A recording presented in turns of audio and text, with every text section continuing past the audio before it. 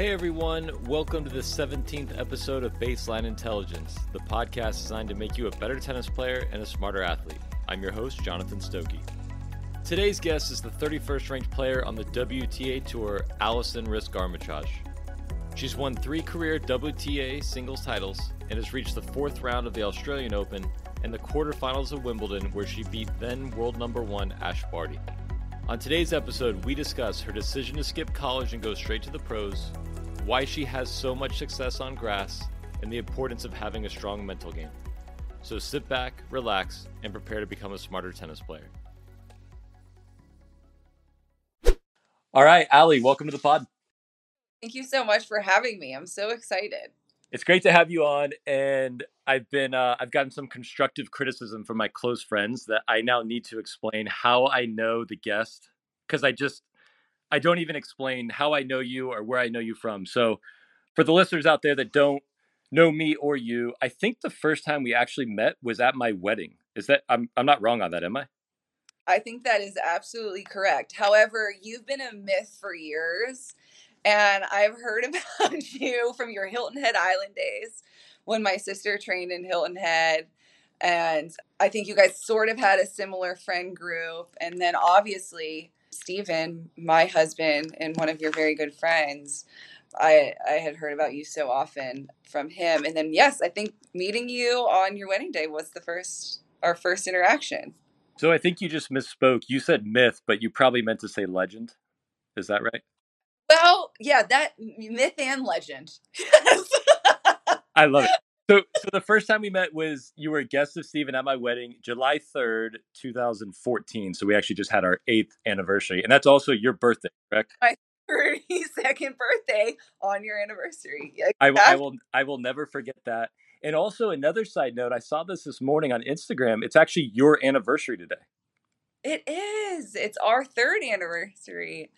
But Steve and I, we've been together for 9 years. It actually might be closer to 10 at this point. It feels like a while, but we've been so grateful to have so many awesome times together. Steven's actually able to travel with me quite a lot too on the road, which honestly is definitely a godsend and makes things a lot easier. Except when I hear him from the stands and I double fault and I hear That is so funny and so typical of him. That does not surprise me at all. He can't help himself. That's the man has passion, if anything. So we are grateful that you're here on your anniversary. I don't know why you're talking to me on your anniversary, but we will take it. I'm free. I love it. So back at my wedding, then you were 24 years old and you were already, I know you had come from Wimbledon to our wedding, I'm pretty sure.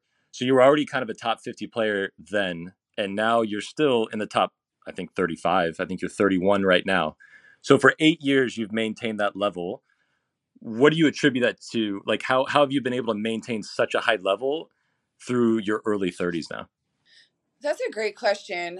I think first and foremost, I've been so fortunate in my career to always be surrounded by some pretty wonderful people. And I've had a handful of coaches in my career. This is my 13th year on tour.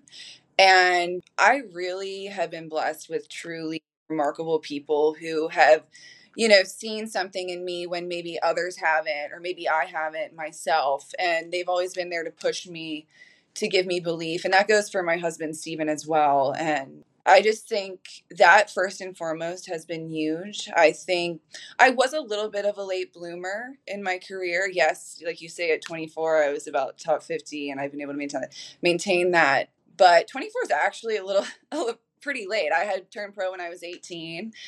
So, 6 years later, and there we were. So I think maturity has been a big thing. I did reach my career high in 2019, which was only a few years ago.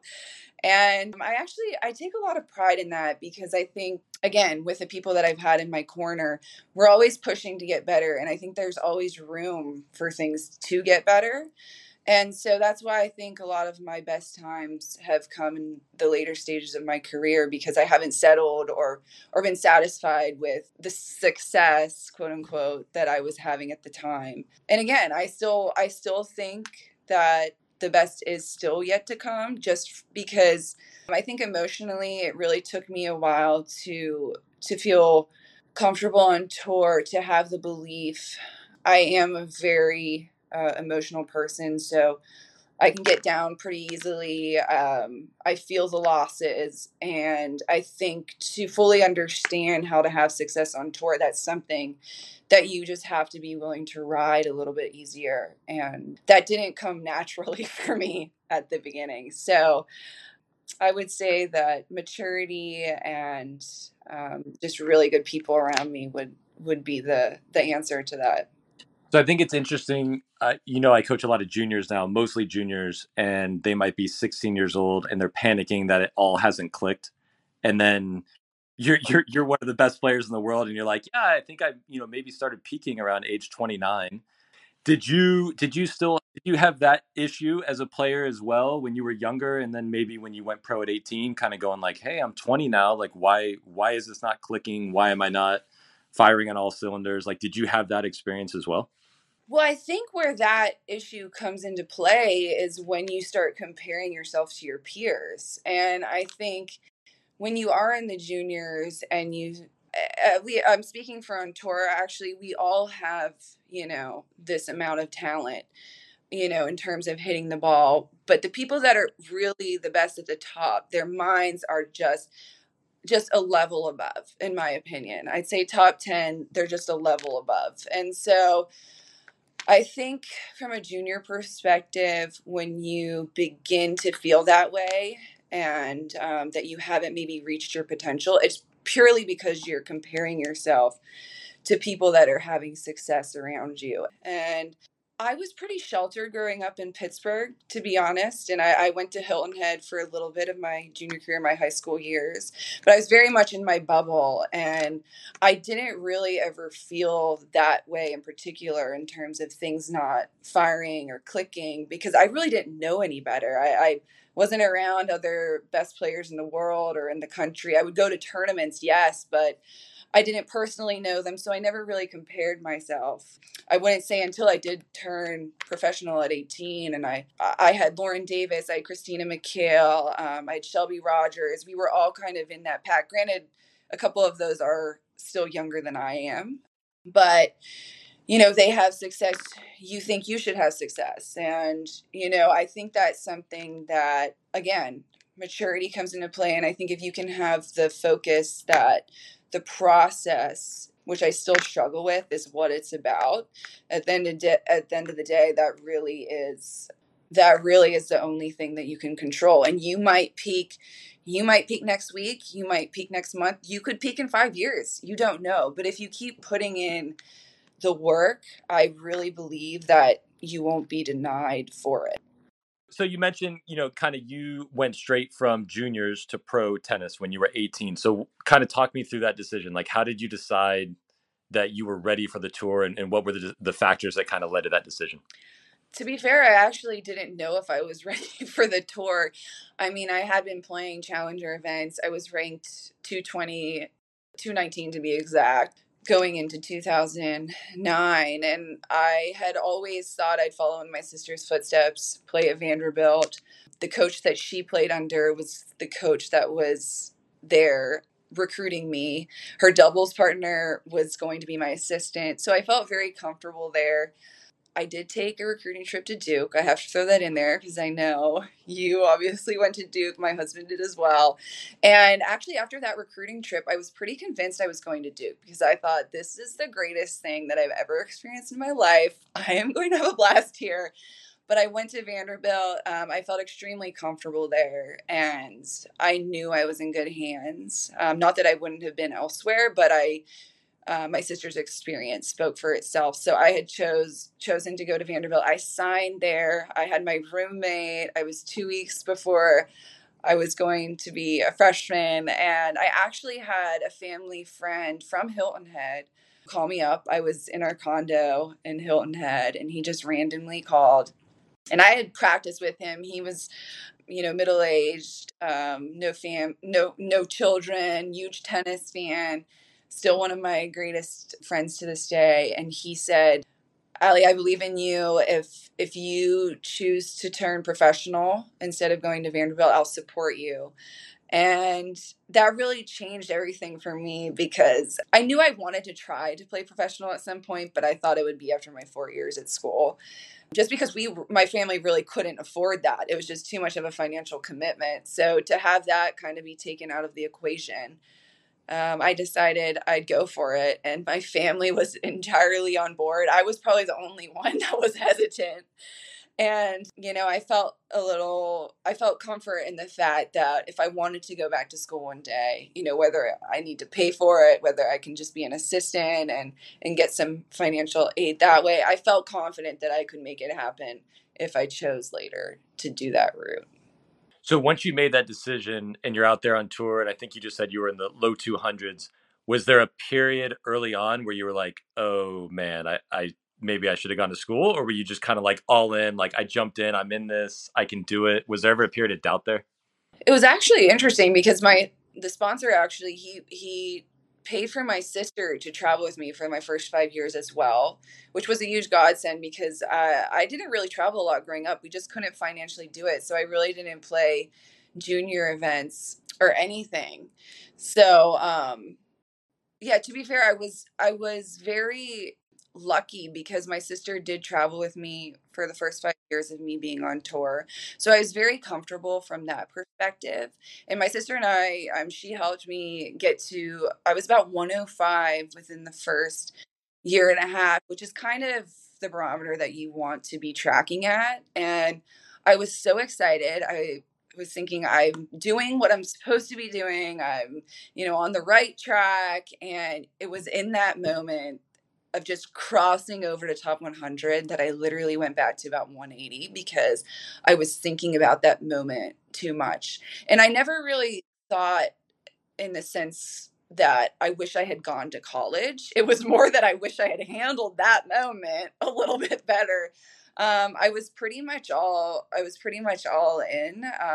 It took me, I'd say, actually about another year and a half to crack the top 100. So it wasn't I wasn't immediately soaring after that, just because emotionally I got a little bit too invested instead of thinking about the process and what I needed to do on a daily basis. So I was very fortunate that I never look back. And there are moments in my career to this day where I'll think to myself, there will just be a situation that happened. Maybe it involves a group of people or something where I'm not just by myself being an individual. And I'm like, thank God I didn't go to college because my teammates would have hated me.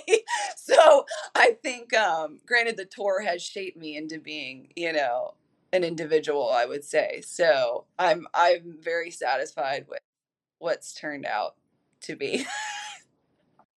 One of my friends, he coaches NC State. His name's Kyle Spencer, and he was talking about the skill that players need to learn, which is like learning how to be yourself in a new challenging situation. So for you, maybe cracking the top 100, or the first time you got seated at a slam, or the first time you reached the quarters of a slam. Like, how do you feel comfortable in those moments? Is that a challenge that you face as a player, or when you were kind of going into these new situations, have you always kind of felt like, I know who I am, I know my game, I belong here?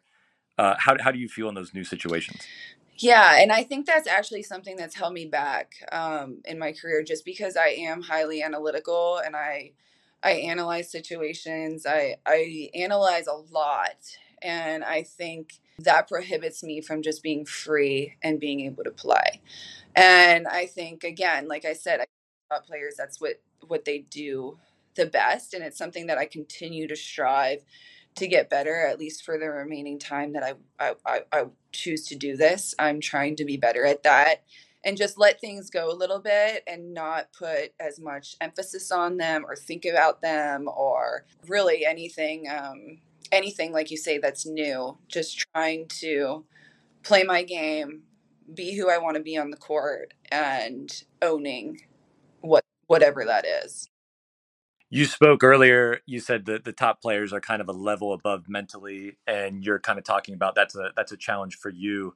How much time in your training, what percentage of your time do you think you spend working on just the mental side of the game? Definitely not enough. And I think it's a very, for me, it's a very sensitive thing. I think it's very cyclical for me, and that's where I have to be much more consistent. I think it needs to be a daily practice. I think that's something that I do well in terms of a daily practice of trying to be better and being aware of the things that can be a problem for me and trying to handle them differently. But I think in terms of actually speaking to someone on a weekly basis, I think daily would probably be challenging, but on a weekly basis, I don't do that very well. I've worked with multiple people in my career, whether they be sports psychologists, mental coaches, or just life coaches, because I feel like a lot of things that I struggle with on the court are actually things that are just daily life for me. So they're things that I can be better at in all areas of my life. But that's why it's easy for me to work on it myself as well, because it happens to me in every situation in my daily life. So, and I actually think it would be interesting. I've actually worked with a lady that worked with Simona Halep, and I think Halep, out of all the players on tour, has done this so well over her career, just because she won't hit you off the court. She won't, hit a ton of aces, but she is there point in, point out, which I think is just so remarkable. And she has worked with this one particular lady for years. And I think it's a testament to how important having someone is. Thanks for sharing that. I think there's a lot of, I know for sure the juniors I work with, they think they are the one person in the world who struggles with off court stuff, or, especially in this case, on court stuff. Like, oh my God, I'm the only one who gets so nervous, or I have this thing that I struggle with. And, I'll bet you Ali Risk has it all figured out. Look at her. She's 31 in the world. Like, she's probably perfect and, whatnot. And I really appreciate you sharing that, because I think that's just a misconception people have, that everyone above them who's a better player has it all figured out, and they always had it all figured out. And I found in my experience that it's just certainly not the case. That's right. And I think certain people, we all have the capability to do it. I think that certain people are just able to do it better. And that's why we have to keep working, towards making it better. And it's okay to be vulnerable, and it's okay to not have it perfect. But as long as you keep working on it and putting in the effort, that's all that you can ask of yourself, really. So I want to switch it up a little bit to lighter, a lighter topic here. But we're talking 2 weeks after Wimbledon, and you had another typical great grass court season. That's a historical thing for you. We go to the grass courts, and I start following your results, and I'm like, all right, I'm expecting a lot of W's here. What is it about the grass that suits your game so well? Yeah, I think, well, especially back in the court played a little quicker back when I first started, and I had a bunch of my success, in the early years of my career on grass. And I think it was because I hit a flat ball. I looked to finish points at the net. And I do move well on the surface, where it's maybe not a natural thing for people to feel good moving on the grass just because it's different. So I think when you combine those factors, it makes for, a good grass court player. I do think, in the last few years, obviously it has slowed down a little bit. Obviously it's still quick, but it has changed over the years.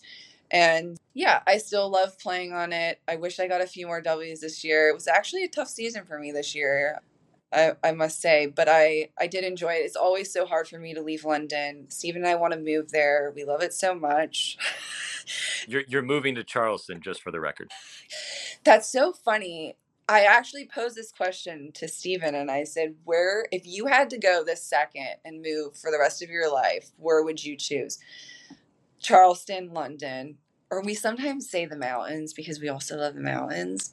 And he couldn't give me an answer. And I'm like, that's not how this game is played. Like, I need an answer now so we can narrow down some choices here. But we love Charleston, of course, as well. So help me out here, because I'm not playing on tour at the moment. So hard courts are slower than grass, but are From tournament to tournament, how different are the hard court surfaces? Are there some tournaments that are known to be very quick and slick, and then some are like super gritty and slow? Is that the case, or how does that work? Yeah, of course. We have, I mean, I think most infamously is Indian Wells, being the slowest hard court that we play on. And I must say, I played on a hard court in Poderos, Slovenia last fall, and that sucker was slow as molasses, and it took me right back to Indian Wells. But actually, over the years, I've started to really enjoy them because I couldn't crack an egg on those surfaces before, and I didn't even know how to play on it. But literally 10 years into my career now, 13, I feel like, okay, like maybe I can get a couple wins. But for the fast surfaces, obviously you have the grass. The tournaments that were in Asia had always been historically very quick. Japan and China always had very quick courts, which is why I was probably one of the few players that actually enjoyed going, across the world and doing that long trip. But I enjoyed it because the courts were so quick. So I was sad when we no longer had many tournaments over there. But yeah, there are definitely courts that are known to be quicker, slower, and everything in between.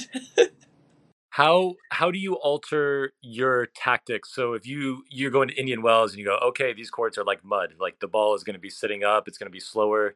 Does that greatly affect your strategy going in, or do you just kind of go into a surface and kind of go, this is who I am, this is what I do well, I'm going to try to do that and see how it works? Well, I think ultimately I'm trying to always, at the end of the day, play the same way with a few minor adjustments. And I think court positioning for me is one from, hard to, or from slow to fast.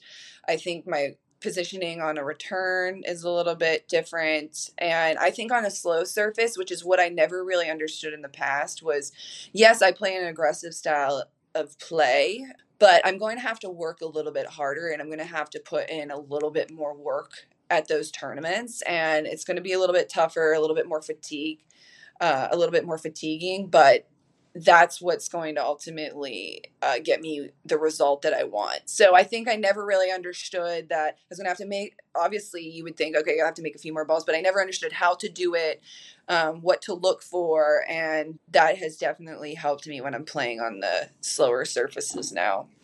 So I'm going to ask you another question about tactics. And as far as I'm not aware of any other top 100 WTA players listening to my podcast, so don't worry that you're giving up like your secrets.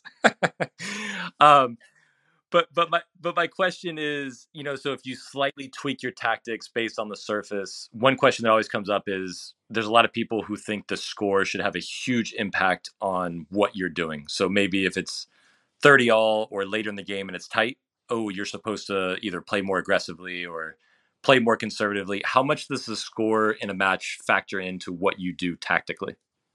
Well, I think it also depends on who you're playing. I think if I play my style of game against a certain player who maybe makes a lot more balls, I feel a little bit more comfortable because I can get into the point. I'm going to find a shot that I can be aggressive on, and it's just going to unfold in, the way that I want it to. Whereas if you play someone like an Osaka or Madison Keys who hits a bigger ball, the way that I play, I'm probably going to have to be a little bit more aggressive in certain points of a game.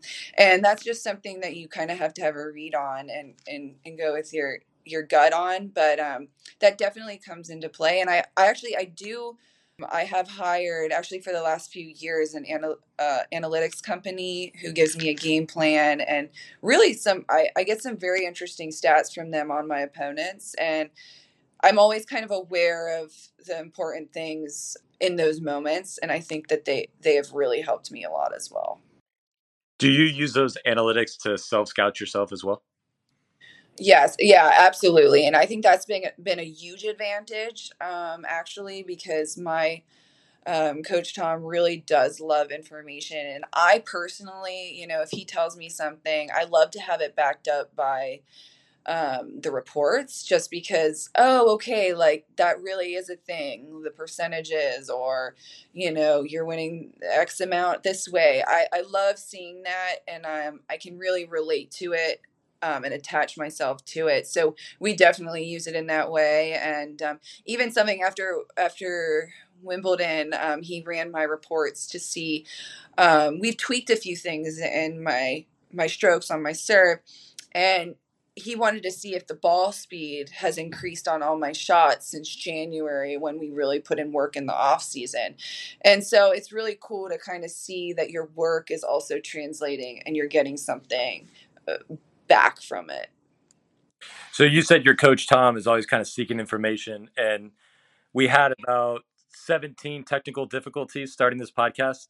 But you were saying that he is a follower of Stokey Tennis Instagram, and that he was seeking information. Can you share with everyone the drill that you guys have been doing? Yes.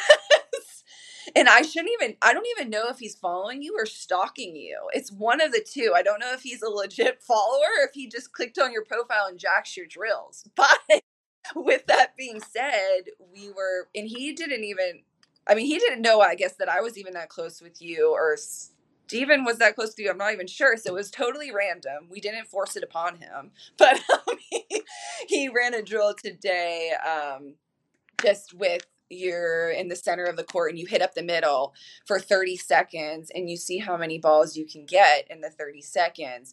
And of course, we've done that drill before for the tempo drill, but we've always done it for 60 seconds. And we like this a little bit more because you can keep your technique. You can just do it more solid and sustain it for that period of time. Whereas a minute's a little long, you can kind of lose your technique.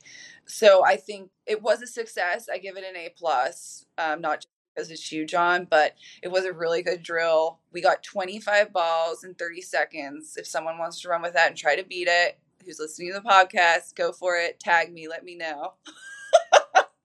I'm dying to know. The only other person, like maybe if Jessie Pagula is still listening to this, maybe she can get 26. Yes, well, I'd love to do it with Jessie. Oh yes, we all practice with each other, and we're like well, I think Jessie hits a bigger ball personally, but I think that both of us, with how flat we hit and how fast, I think we could really get some good numbers.